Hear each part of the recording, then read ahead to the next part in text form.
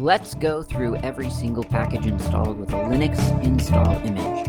I'm going through the software included with Slackware, but these are all open source applications and libraries, so whether you're running Slackware like me, or Fedora, Debian, BSD, or even Mac or Windows, you can probably download, install, and try these on your computer. So chances are you'll be able to learn something from this podcast. Let's get started. kdepim, we've talked about this before. It is the personal information management subsystem for the KDE Plasma desktop. I don't want to go too far into it because, as I've said, we have actually talked about this before with Contact or Kmail or whatever we've covered. But what did we cover anyway? It must not have been either of those because both of those are not before kdepim. But I talked about it at some point, that there's a PIM subsystem, maybe it was an Akonadi or something, and it drives the contacts and the calendar. Oh, that's what we talked about it with, is the K-calendar add-ons or something. But that's what kdepim is. And so applications that would expect to have a list of contacts or email addresses and addresses and V cards or identity cards for contacts and calendar appointments and all of those kinds of personal information, I guess, is handled by kdepim, the PIM suite. And broadly speaking, that can all be viewed from the contact application, KONTACT, contact. That contains modules, I guess, kind of like KCM, but not really. I guess probably K-parts, maybe, for Kmail and whatever the calendar application's called, and the journal and the K-notes and all those little applications. They're all within Contact. Now, you can launch them separately as well, but I kind of tend to, out of force of habit, I tend to launch them with Contact, even though I actually don't use all of the applications within Contact. I would say the one that I use most heavily is Kmail. And anyway, kdepim-addons is the next package in a list after kdenlive, which we spoke about the end of the previous episode. kdepim-addons are, as the name suggests, add-ons for this PIM suite, which would include things like antivirus scripts. So there are 4 scripts in user bin. One is kmail_antivirr.sh, kmail_clamav.sh, and then there's fprot and sav. So the antivirus one is, it triggers a response. It triggers a scan and then a response accordingly to an antivirus processing of mail. ClamAV is similar. ClamAV is an open source antivirus application, and if you have that installed, in theory, Kmail can leverage it to scan all of your messages. I haven't actually put that to the test. I should. I really kind of should. It would be kind of interesting to see, but personally, I have not. The third one is Kmail _fprot, which I don't know what that is, fprot. That doesn't ring a bell. I mean, ClamAV is easy. Antivirr, I don't exactly know what that is either. I mean, it's something having to do with antivirus. I don't know what it's looking for, though. And fprot, I have no idea what it's looking for either. If you look at the script, it's kind of the same kind of stuff with antivirus, but then it looks in the item, like the mail message, I think, and it's looking for X virus flag, and if no, then it modifies, it looks like, the description of something, maybe a warning, probably. So I've never seen that, so it's hard for me to sort of visualize what exactly it's doing, but it's definitely reacting to some kind of, antivirus flag. Same goes for kmail_sav, S-A-V. It is looking at a message. It scans for X virus flag, yes or no, and it does something based on that. It casts the temporary file and then removes the temporary file. So yeah, I'm not exactly sure what that's doing either. But those are utilitarian scripts for that Kmail directly uses, apparently. So that's the add-ons. And then with the add-ons, there's a bunch of libraries as well with fairly descriptive names that we could probably guess fairly accurately what they do. Things like lib expire account trash folder config, and lib folder configure settings, and lib grammar common, and so on. So there are obviously there are libraries here to help add features to really, it feels kind of like specifically for Kmail, even though it is just called kdepim-addons. Looks to me at a sort of a cursory glance that most of it would apply to Kmail. Next one is kdepim-runtime, which contains, I mean, the name of it kind of betrays what it might contain, and as often is the case, it's pretty accurate. But these are executables, so there's like I don't know, 2, 4, 6, 8, 10, 12, 14, 20. Let's call it 20 executables in user bin in this package, and a bunch of other files, which I guess, yeah, some libraries, and some .desktop files. And these are all like these are the resources, is what they call themselves, for the different components of kdepim. So here's what its own description says of itself. The kdepim project aims to bring together those who wish to help design, implement, test, etc., anything that's to do with personal information management. This rather broad scope encompasses mail clients, address books, Usenet news, scheduling, and even sticky notes. That's actually a description of the kdepim project. I didn't realize that. I read the second part without reading the first, and I thought that it was talking about these resources. Either way, these resources are executables that something launches in order to achieve tasks. So there are things like akanadi _ birthdays _ resource, akanadi _ Google resource, akanadi _ iCal _ resource, akanadi _ iCaldir resource, IMAP resource, and so on, K-alarm, and so on. So these, you can imagine, might be getting called into some shell of an application by either a .desktop file or by an application itself. So you don't really, I don't think you would launch these directly yourself, but they're here for other applications and components on your desktop to be able to use. Now, interestingly, these desktop files have entries for what I believe are non-standard entries for a .desktop file. And I can't find the documentation that explains why these, it's refusing to open because I forgot to tell it to open in a text editor, why these .desktop files have, for instance, an entry. Normally it's the entry is square bracket desktop space entry close square bracket. This one has that, and then at the bottom it has square bracket wizard close square bracket, type equals message slash, in this case, RFC 822 script equals pop3 wizard.es. Is that a thing? Yeah, that's a thing here.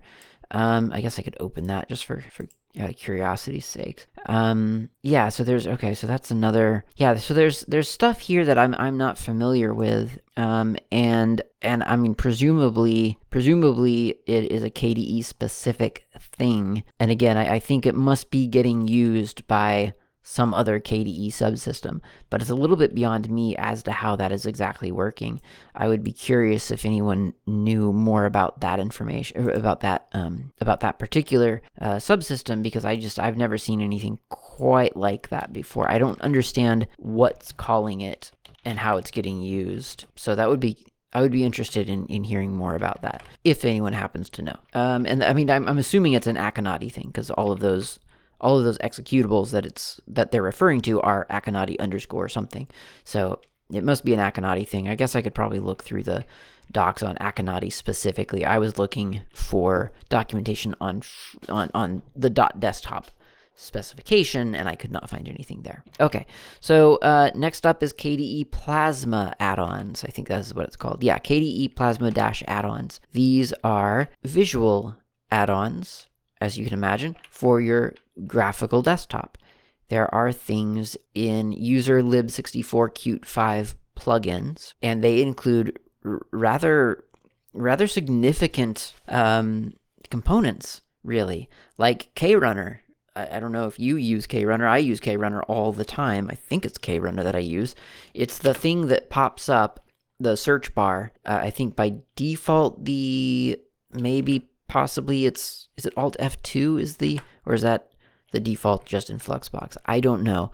Whatever it is, there's a runner thing, a little search box that you can just sort of you can demand to have opened for you on your desktop, and I think that's called KRunner. That's what I've always called it. Yes, it is. Okay. I've had to second guess a lot of my assumptions about the desktop because I feel like some of the early terms I used about I learned about KDE were in the end a little bit wrong. But anyway, that's KRunner. That's included in here. So that's huge. I mean, to imagine that that's considered an add-on for me is just kind of mind-boggling because it just doesn't feel like that's an add-on. There's the comic strip viewer widget, plasmoid really, for your desktop. If you subscribe to a webcomic, you can subscribe to it in this comic viewer and get webcomics on your desktop. I've never used it. I've just seen that it's been there for as long as I can remember. There's a plugin to get astronomical event data in your calendar, which I've used before and I quite enjoy. There was a moon phase widget for a while. Maybe there still is, and I really liked that one. And the only problem with it was I never see my desktop, You just don't see your desktop. That's the thing that you realize eventually is that you just don't see your desktop. I've been longing for a while for a thing, and I don't even know, it may be misguided, but I wanted for a very long time a thing that would implant or embed a terminal prompt in your desktop background. It's like in the window that is your desktop, just have a terminal. And because I thought, well, then you could just switch to that place, whatever it would be. It could be a workspace, it could be a whatever, and you'd have a terminal prompt, but you'd also have around it all those little widgets that you added to your desktop, all the little plasmoids, so you could actually see your desktop on occasion. And now that I think about that, I don't know if that would be useful because half the time I just have a terminal floating over another window for reference or something like that. So I don't know how useful that is. But anyway, I never see my desktop is the point of it, which makes other things like picture of the day plugins or plasmoids, whatever, kind of useless for me as well. But there is one here, a picture of the day, and it's got a bunch of libraries that define providers like Flickr and National Geographic and NOAA, which is the national, I should know this, the NOAA, it's like the National Weather Service or something, Unsplash and others. And it just goes on and on. I mean, the color picker, Color Picker. I mean, that's huge for me. I think I've mentioned this before. Having a color picker on my desktop was one of the selling points for Linux for me. It was just one of those things that I used to use all the time and frankly still do. It is just so useful to have a little color picker right up there in the top right corner of my desktop. I can click on it. I can point it at any color that I see on my screen and get the value, the RGB, well, technically RGBA value, the HTML or the hex value, and so on. So I love that. I mean, really, one of the main reasons I use Linux, honestly, if it like came down to just listing the practical things that make me love Linux, that's one of them, a color picker. Dictionary, disk quota monitors, some puzzles, and so on. It just goes on and on. I mean, this is an unassuming and yet really, really vitally important for me package that you just, you don't really think of them necessarily as add-ons. You just think of them as part of what KDE is. And I mean, it's just a package. They could have easily put these things in a package called KDE Plasma, and then they would have been there. But they're technically add-ons, and so that's where they got put. Whether or not you emotionally consider them add-ons is up to you. I do not. I don't think of these as add-ons. Many of these, not all of them. Comic strip viewer, I could live without.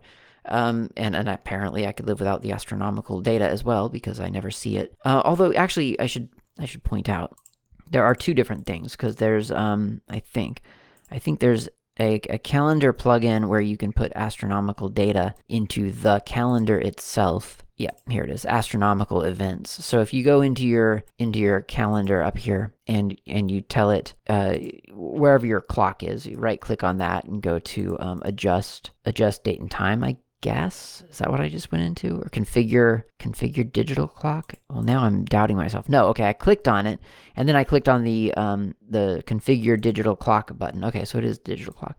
And then go to calendar, and then click astronomical events on. Now, you can also do that for holidays. I've had mixed luck with that because my holiday schedule personally is all turned around. I have half, sort of American holidays that I think of, but then I actually live in New Zealand, so really there are New Zealand holidays, and it just gets very confusing. There's a PIM events plugin that you can turn on in your calendar. I'm turning on the astronomical events myself, and then I'll click on here, and then I've got little dots under some days, and if I click on those days over on the left, it shows me what that event is. So for instance, on the 13th of July, there's going to be a full moon. On the 20th, there's a last quarter moon. On the 28th, there is a new moon. On the 5th of August, there's a first quarter moon, and so on. So you get information like that now in the calendar. So there's that, and then I was also, to confuse matters, I'm also talking about a plasmoid that you can add to your desktop that used to exist, and I haven't checked recently if it still exists, that just showed you like a big picture of the moon and told you what phase it was in, and it was quite nice. But like I said, I never see my desktop, so I stopped using it. But this calendar event one, I like it. I'll keep that in there. Okay, so that's KDE Plasma add-ons. Whether you consider them add-ons or essentials is up to you, but they're really great little extra things to have, and I'm not going to complain about that. Okay, next package in the list is kdesdk. Oh, that's wrong. kdesdk-SDK. And then I think it was, kioslaves. And this is a library set that, or is it a Perl script? No, not a Perl script, surely. Where's the library? Oh, there it is. No, that's not it either. I don't know where this is. What is this? So this is a package containing kioslaves for KDE SDK. Oh, okay, so no, I don't know where this is. This looks to me like a bunch of translation files, and that is it. I see nothing here that's useful. This is really weird. There's a plugin for perldoc.so, but surely that's it. Oh, that's it. Okay, got it. KIO_perldoc. That is a, in fact, we could even look at this Perl script because it'll tell us about itself just by virtue of the fact that it's in Perl. This is code adapted from pod : HTML easy for KIO_perldoc, CCpan for the real deal, and so on. So this is a converter sort of function that helps translate Perl docs into, I guess, probably HTML, or maybe vice versa, I don't know. But I mean, it's well commented, so I could take the time to sit and read it, but I'm not going to use it. So yeah, this is a converter script, or a conversion KIO slave, really, which would be quite useful. KIO slaves, remember, are those things in, for instance, Dolphin that add nice little extra functionalities in context menus and things like that. So I can imagine if you're developing for KDE and you've got a folder full of Perl docs or something like that, and you think, well, what I really need to do is translate all of this into an HTML thing so I can put it into the KDE help system, or whatever. I'm a little bit making stuff up here because I've never gone through this process myself.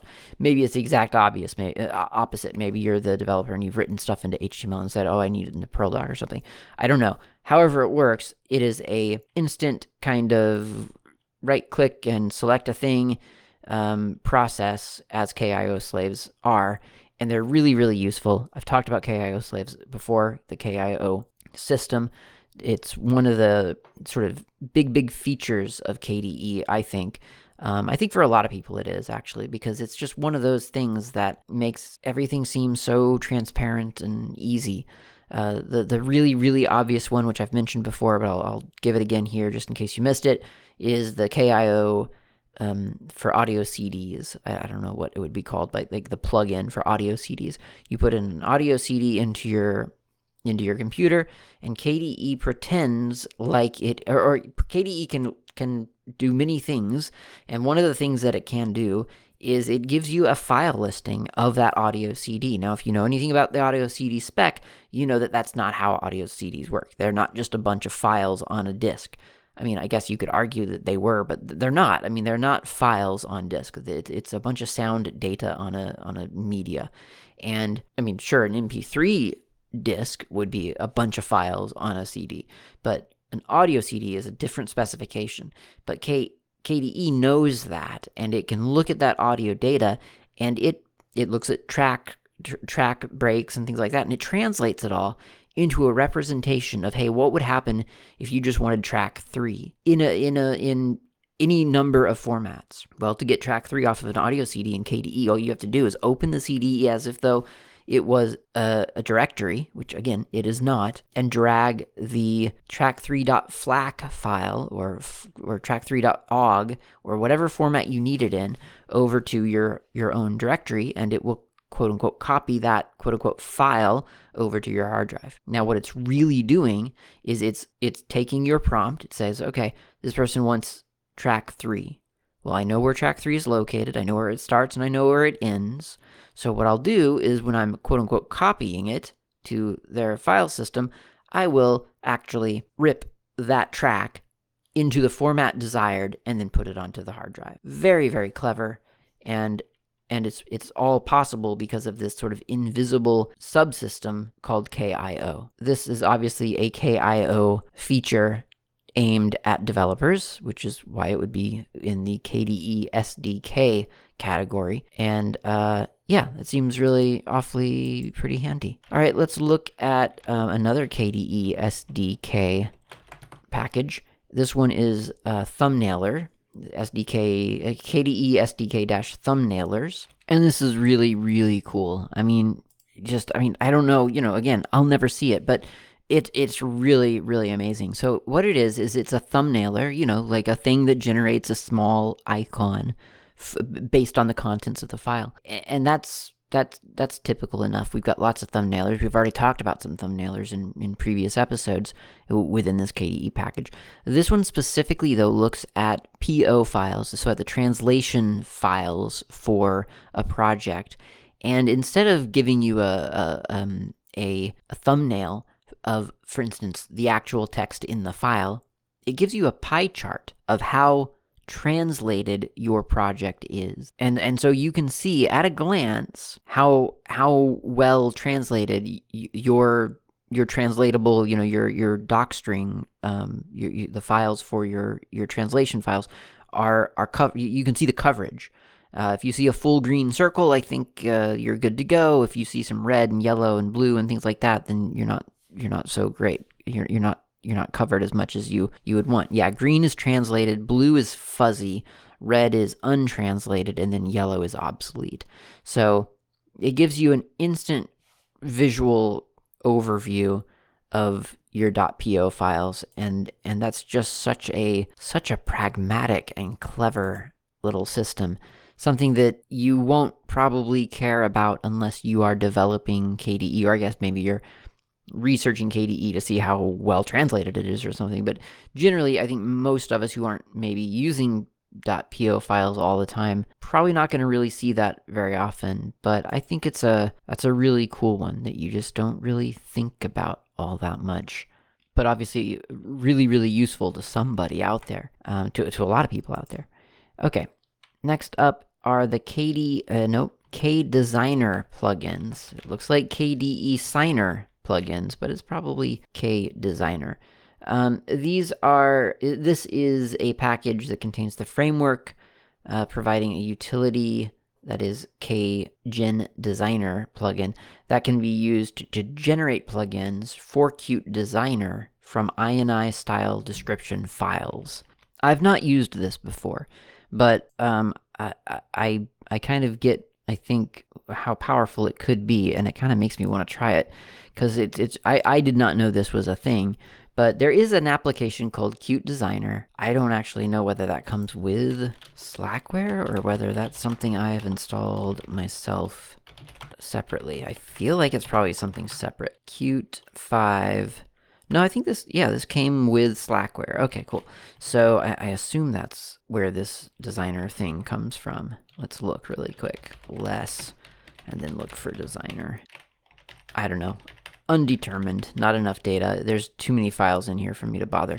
Either way, there's an application called kdesigner. It's either installed on Slackware or it comes as a part of Qt Creator, maybe. Do I have Qt Creator installed? You'd think that would have come up. Creator, Qt Creator space? No, I don't. So I think it's got to have just been installed with Slackware.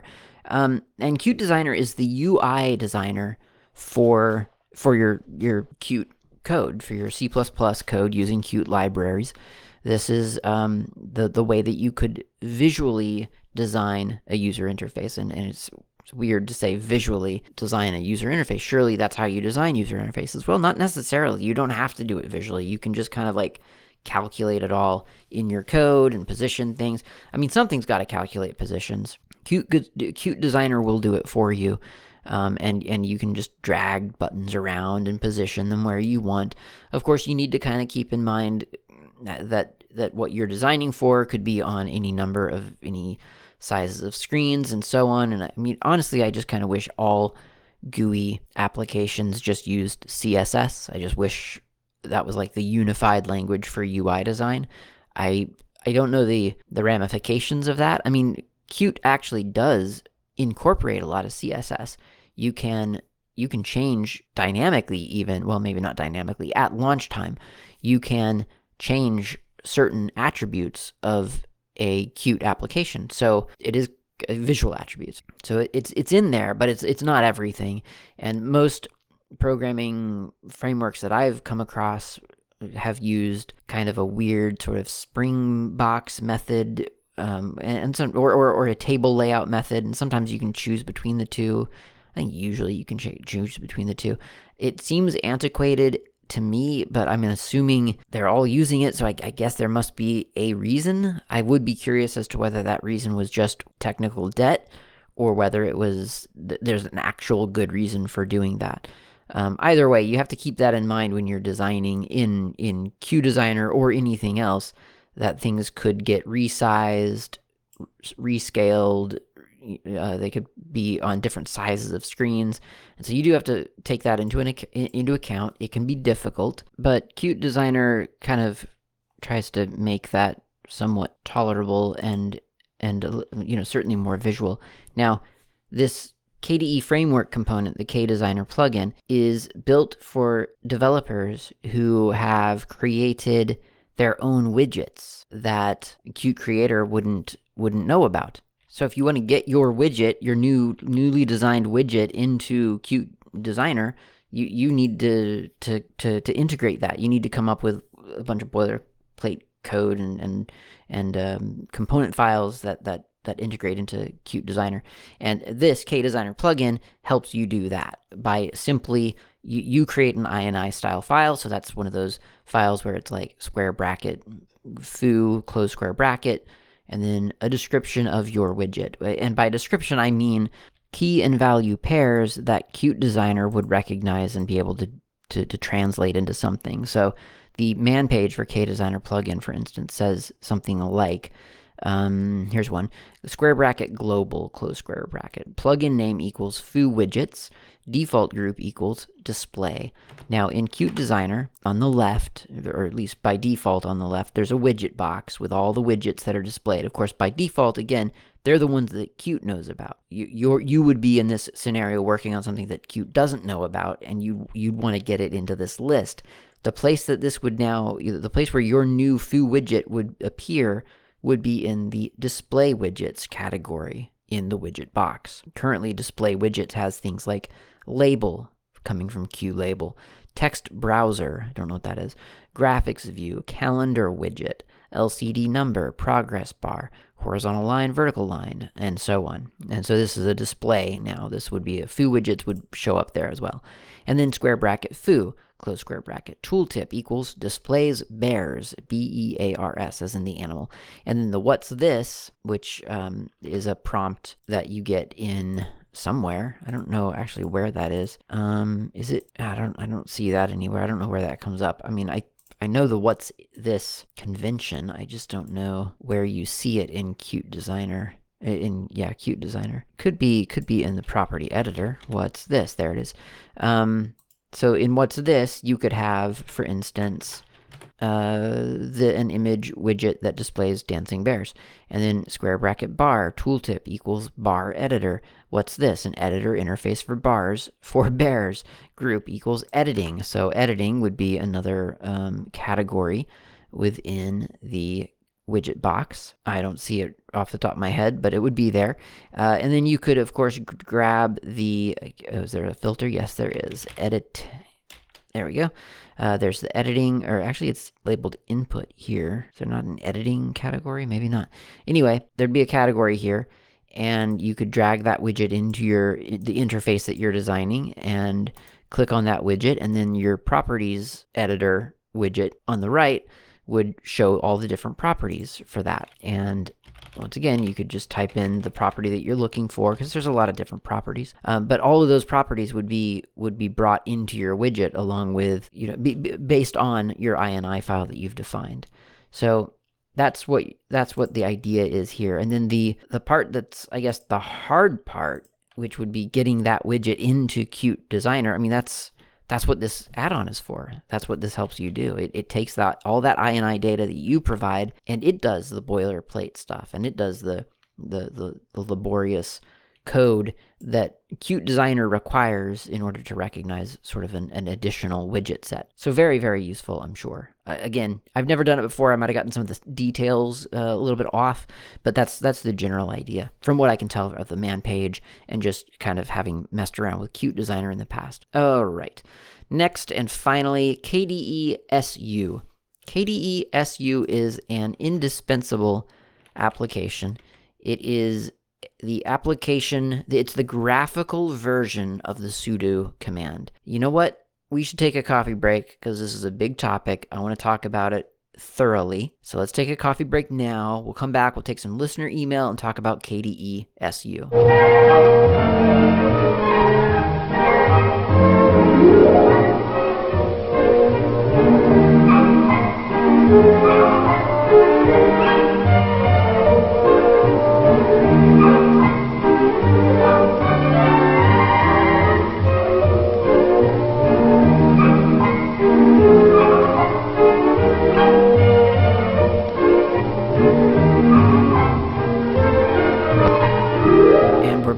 I have coffee. This is still, what is it? Bomber coffee.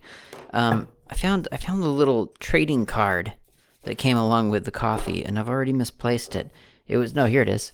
It's a little, sort of a business card-sized card with a picture of coffee on it, and it's got all the sort of the data about the coffee. It's pretty great. It really makes you want to see more of those, and kind of like maybe have a whole trading card game just based on coffee. That would be fun. Not everyone knows that. Games like card games that are trading card games, like Magic the Gathering, Pokemon, Yu-Gi-Oh, all those other ones. Those were, Magic the Gathering having been the first, but those were kind of, those are a little bit unique, and they're based on an older tradition of trading cards. Which, what is a trading card? It's like, baseball cards and things like that. And then even before that, there were little art cards that would come in cigarette boxes and things like that. I saw at a museum recently. So there's these, just these card prints that people would create and either package with other things or sell on their own, and people would collect them. Because humans like to gather data, or some humans like to gather data, and you would have a bunch of trading cards, and then someone came up with the idea, well, what if we could make those useful in some kind of game? And that was Magic the Gathering, and then a whole tradition of a very specific style of game was created. It's fascinating stuff. And it kind of makes you realize, like if you put data on a thing, quantifiable data on a thing, then you could theoretically make a game out of it. Because then it just comes down, I mean, all the game is, you're just comparing data. So you look at one coffee card and you think, okay, well, that's more acidic than this one. So I guess you'll take 1 point of acid damage from my coffee, or, whatever. I don't know. You could probably come up with something a lot more interesting than that. But anyway, it was funny that they included like a little card with the coffee, as if though, you need to know all the specifics. I mean, and you don't need to know, but I guess some people might like knowing. It certainly was a nice read, in the morning when you're sipping your coffee. You look at it, think about what you're drinking. So I got some email here from Izzy, and you might recognize that name. I recognize that name. I think I've read an email from Izzy before. Anyway, Izzy says, I just listened to GNU World Order 467 about, among other things, Kdenlive, Live, and I thought you might like this story. I have a very large family, 6 siblings, 2 siblings-in-laws, 2 parents, and 7 nibblings. I don't know what a nibbling is. That's a new term for me. And one of the collective is my niece, who is about 10 years old when this story takes place. At her school, she is given a very open-ended project assignment. Find a person who knows a thing and get them to teach you a skill that you can present to the class. I mean, what a great assignment, first of all. This is Clat 2 again.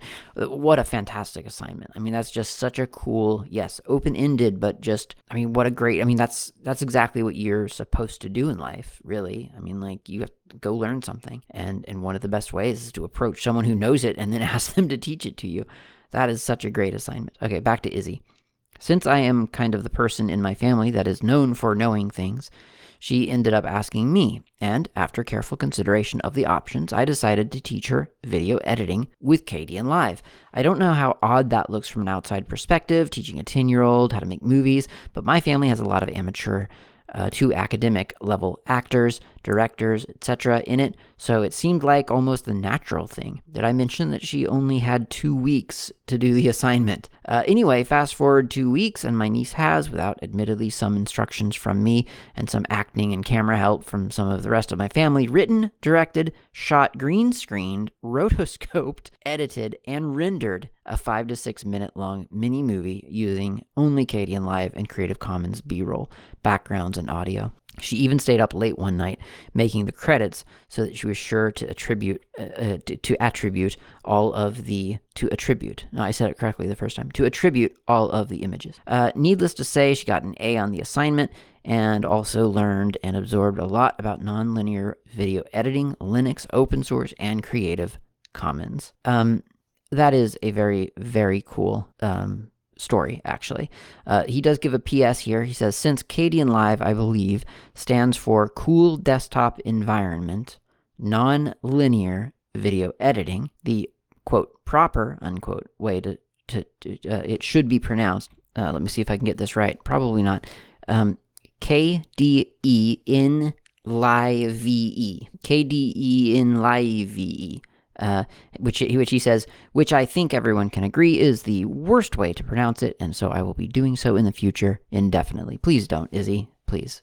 Yeah, that's a cool story, really cool story, and I mean, I think this is exactly sort of, this is the open source argument in a weird way. I mean, like, people say, oh, is Kdenlive enough like, I don't know, Sony Vegas or Adobe Premiere or whatever the center of their barometer is. I don't know if a barometer has a center, but whatever their norm is, they have to compare the quote-unquote open source alternative to that. And the answer to that is always, well, not really. And that's going to be true for every single open source application out there, because no one in their right mind is going to go to all the trouble to write an application only to duplicate someone else's poor choices. And they're all poor choices, because that's how we feel about things that someone else has done. So Kdenlive is going to be different, it's going to be unique, but it's only quote-unquote different if there's something to base it on. So this 10-year-old kid who has now made a movie with Kdenlive, for at least some portion of her life, the point of reference is going to be Kdenlive. Is that application, is Sony Vegas enough like Kdenlive for me to use it? Is Adobe Premiere enough like Kdenlive for me to use it? And so on. And hopefully she judges no, not really, and just keeps using Kdenlive because it's a great application. But it's such a funny kind of reality that so many of us don't really get to see because there's a lot of influences on people of where their expectations are set to something else. And they don't get to the open source stuff until later. And it is interesting, even like in my own life, when I've come to something for the first time through open source. Like programming, I have no experience with non-open source programming. I don't know what that looks like. I had a glance of it once. I took a look for a job. There were some things that had I pursued that particular route, I could have done some, I guess, non-open source programming, and it looked pretty miserable. And I mean, granted, it probably, wasn't as miserable as it looked. It was a question of finding the right libraries, which you couldn't just find anywhere, of course. They were closed source, so you had to get them from a specific place, and if you weren't doing it for the job, then you would have to pay for that, and so on. And it was definitely different enough that it was very clear to me that was not what I would think was the optimal way. And I don't know, maybe there's someone out there for whom that is so normal, and the idea that having access to all the libraries that you could ever want for free would be a horrible way to live their programming life. I mean, maybe this is a bad example because programming is kind of, I don't know, it's obvious, right, that open source programming is better? Is it? I don't know. It feels obvious to me. But there are other things. There are other applications out there. And as I've said when I was talking about Kdenlive, I think first, I mean, as I've said today, the introduction matters. Like when in your life you get your initial training on what something's quote unquote supposed to be like, that makes a big difference on your perceptions going forward. But the other thing, which I mentioned last week, I'm pretty sure, Kdenlive, in any open source application compared to proprietary application, the big question that's going to really matter is, do you have a way to integrate the two? Like the output of one and the input of the other. That's the thing that'll make or break everything. If you're happily using Kdenlive in a professional setting, the minute someone says, okay, well, let me send you over a .foo file, and you say, whoa, what's a .foo file? And they say, oh, it's the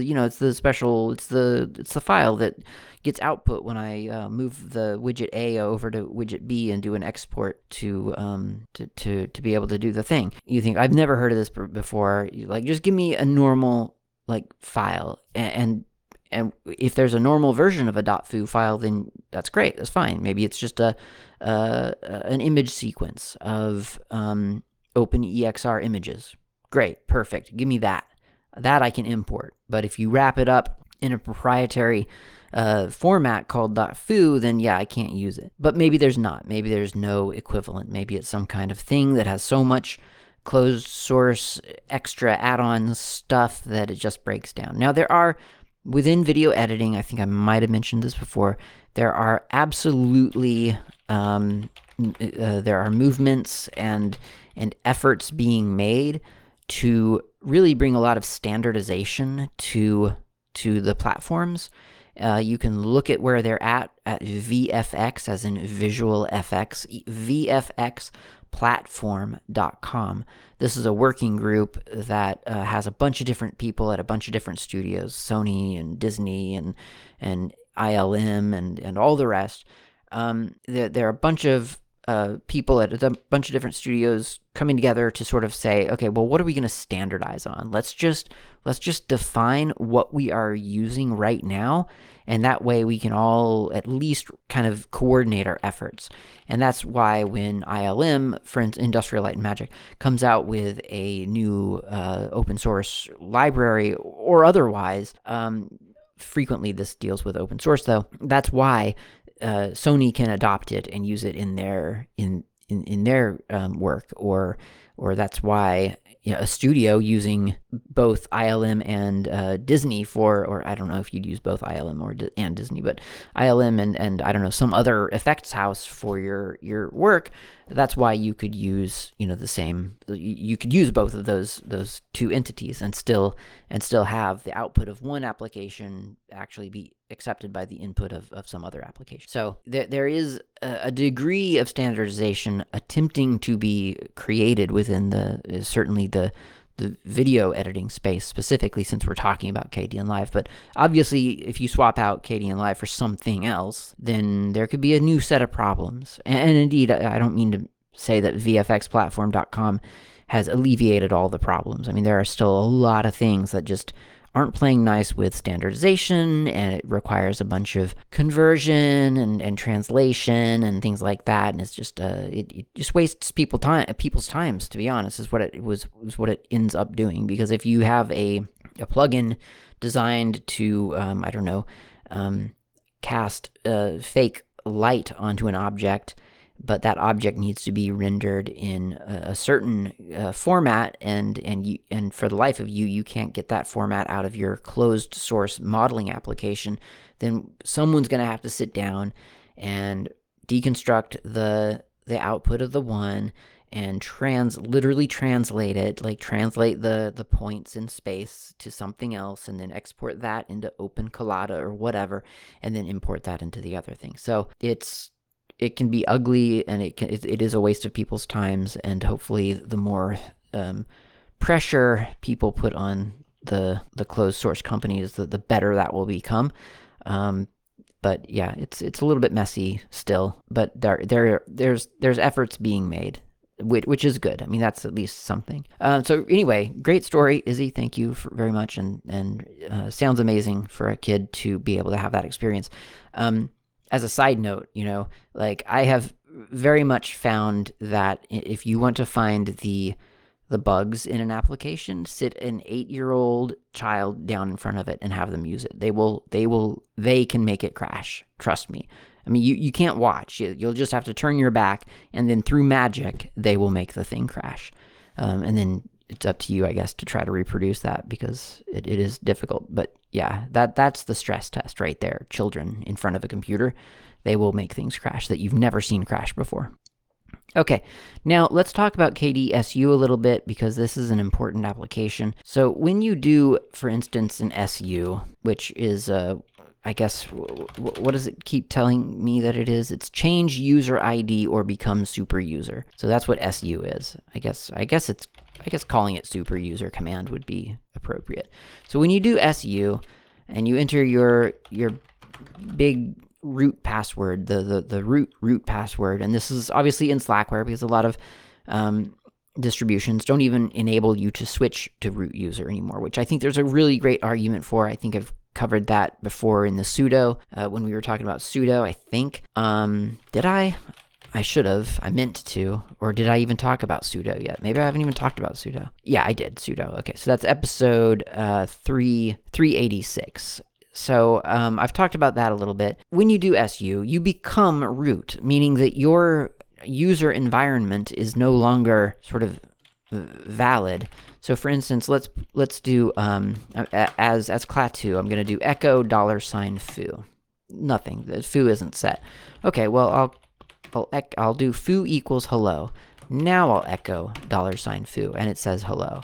Okay, so now I'm going to even go so far as to say export $foo. So now this shell session has $foo assigned to it. Now I'm going to type in SU and type in my big root password, and then do echo $foo, and nothing is returned. And I could say export foo equals world. Now if I echo $foo, I have world. And I'm going to exit again, so now I'm back to clat2. I'm going to say echo foo, and it says hello. So you get the idea. That's SU. You're becoming something else. You are becoming a different user. And the environment, the whole environment of your other user just isn't in effect when you become root, when you switch users. So kdsu can kind of help you run an processes as the root user without also, well, without having you leave your current your desktop environment. So in other words, when your desktop, the desktop that you see on your screen, that's part of your user environment. That's your desktop. Someone else could theoretically be on the same computer using a different desktop. You wouldn't see it, but they would see it on their screen. They would be routing it over to their display. But this desktop is your desktop. So if you do something as root, you can't do that on this screen. You would need to maybe switch to a different screen and log in as root and sort of get that monitor, that physical monitor, assigned a pixelated, a pixel light-driven desktop. But sometimes you need to run something as root within your normal desktop. That would be running an application sort of as with administrative privileges. You can do that, and the way that you can do that is with kdesu. So if you do kdesu, for instance, dolphin, and then enter your password as prompted, then you get a dolphin window, but it'll look a little bit different than normal, probably, particularly because that's not your user environment. This is the root home directory that you probably don't recognize. And the configuration will probably be different than what you're used to, because that's like the default default dolphin configuration, presumably. I don't really know what this is, and so on. But that is a kdesu. That's the root implementation of that of dolphin, and that's useful because sometimes you'll want to maybe go into a folder, maybe a system level folder, and be able to do things there with root privileges. Maybe you need that. Maybe not, I don't know. Or maybe you can and then just be prompted for permission to do something, or maybe you can just do it in the terminal, whatever. But flexibility is nice, and that's what kdesu provides you, is the flexibility to run something visually on your desktop, but to run it as a different user, as long as you have that user's credentials. I mean, you could only run something as root because you know the root password. If you don't know that, then kdesu is useless to run something as root. However, with kdesu-u, you can target a different user. And so let's say there's a Gort on this same machine. So I could do kdesu-u Gort, and then dolphin or whatever application I needed to run, provide Gort's password, and now I'm looking at a file manager that belongs to the Gort user identity, or user ID, not to Klaatu. That's kdesu. It's a really useful application, and I feel like before I knew about it, there were times where I literally had to, I didn't know what else to do, and I would have to log out of my user environment, log back in as root, do something, and then log back out, and then log back in. I don't even remember why I had to do that. I just remember distinctly doing it a long time ago. It may have been before, was it before I was familiar enough with the terminal to do the thing that I needed to do? I don't remember. But whatever it was pretty ugly. It's not a fun experience to have to log out, log in, log out, log in. That's ridiculous. kdesu is the way to graphically do something within your desktop session as a different user. It's really useful. So, well, yeah, and it's particularly useful, I think, for giving instructions to someone when you need them to do something and they're not familiar with the terminal. So how do you tell them, okay, well, I need you to drag this file into that folder for which you don't have permissions. I need you to do that. And then what? Well, get them to launch kdesu space dolphin, and then they can take the file from, wherever you've sent it to them. They can copy it, and then they can go to the magic folder that they don't have permission to. Let's say it's etsy/ACPI, because that was the first one in the list, and then right click and paste. No worries, it'll all happen because it's being done with root privileges. So sometimes that's the easier way to instruct people. And of course, because of krunner, for instance, you can do that. You can just run kdesu space dolphin, and then the first selection is run kdesu dolphin, and that launches a prompt, a graphical prompt for the password, and then there's the window. really, really nice application. It's just, I think it's weirdly one of my favorite KDE applications because it just makes it's a grown-up application, you know? Like, if you don't have that on your desktop environment, that's fine. But your desktop environment is definitely a very specific desktop environment for a very specific audience.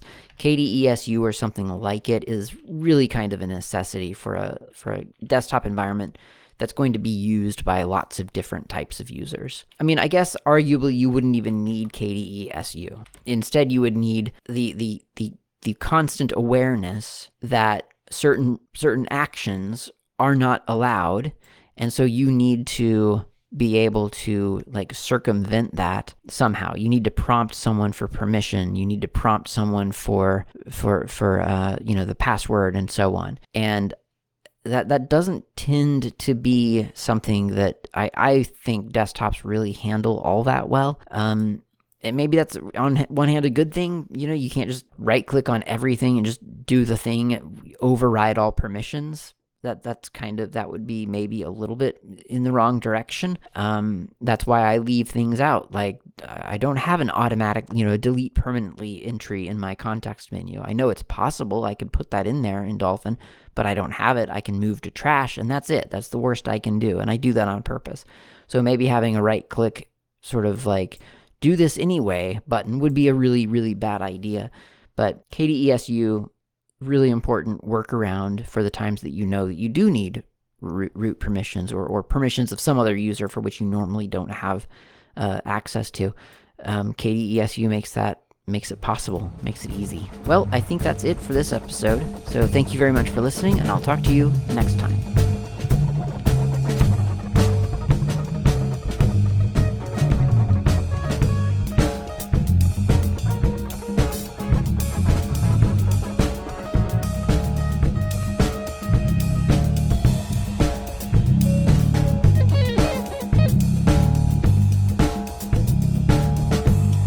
Thanks for listening. My name's Klaatu. You can reach me anytime over email with feedback or comments, tips, or just to say hi. My email address is klaatu@slackermedia.info. You can also reach me on the Mastodon network, not Klaatu, at mastodon.xyz. The show's intro and outro music is by Fat Chance Lester. You can find their music on bandcamp.com or on GNUWorldOrder.info. In the archive, you'll find a music directory containing the album from which this music has been extracted.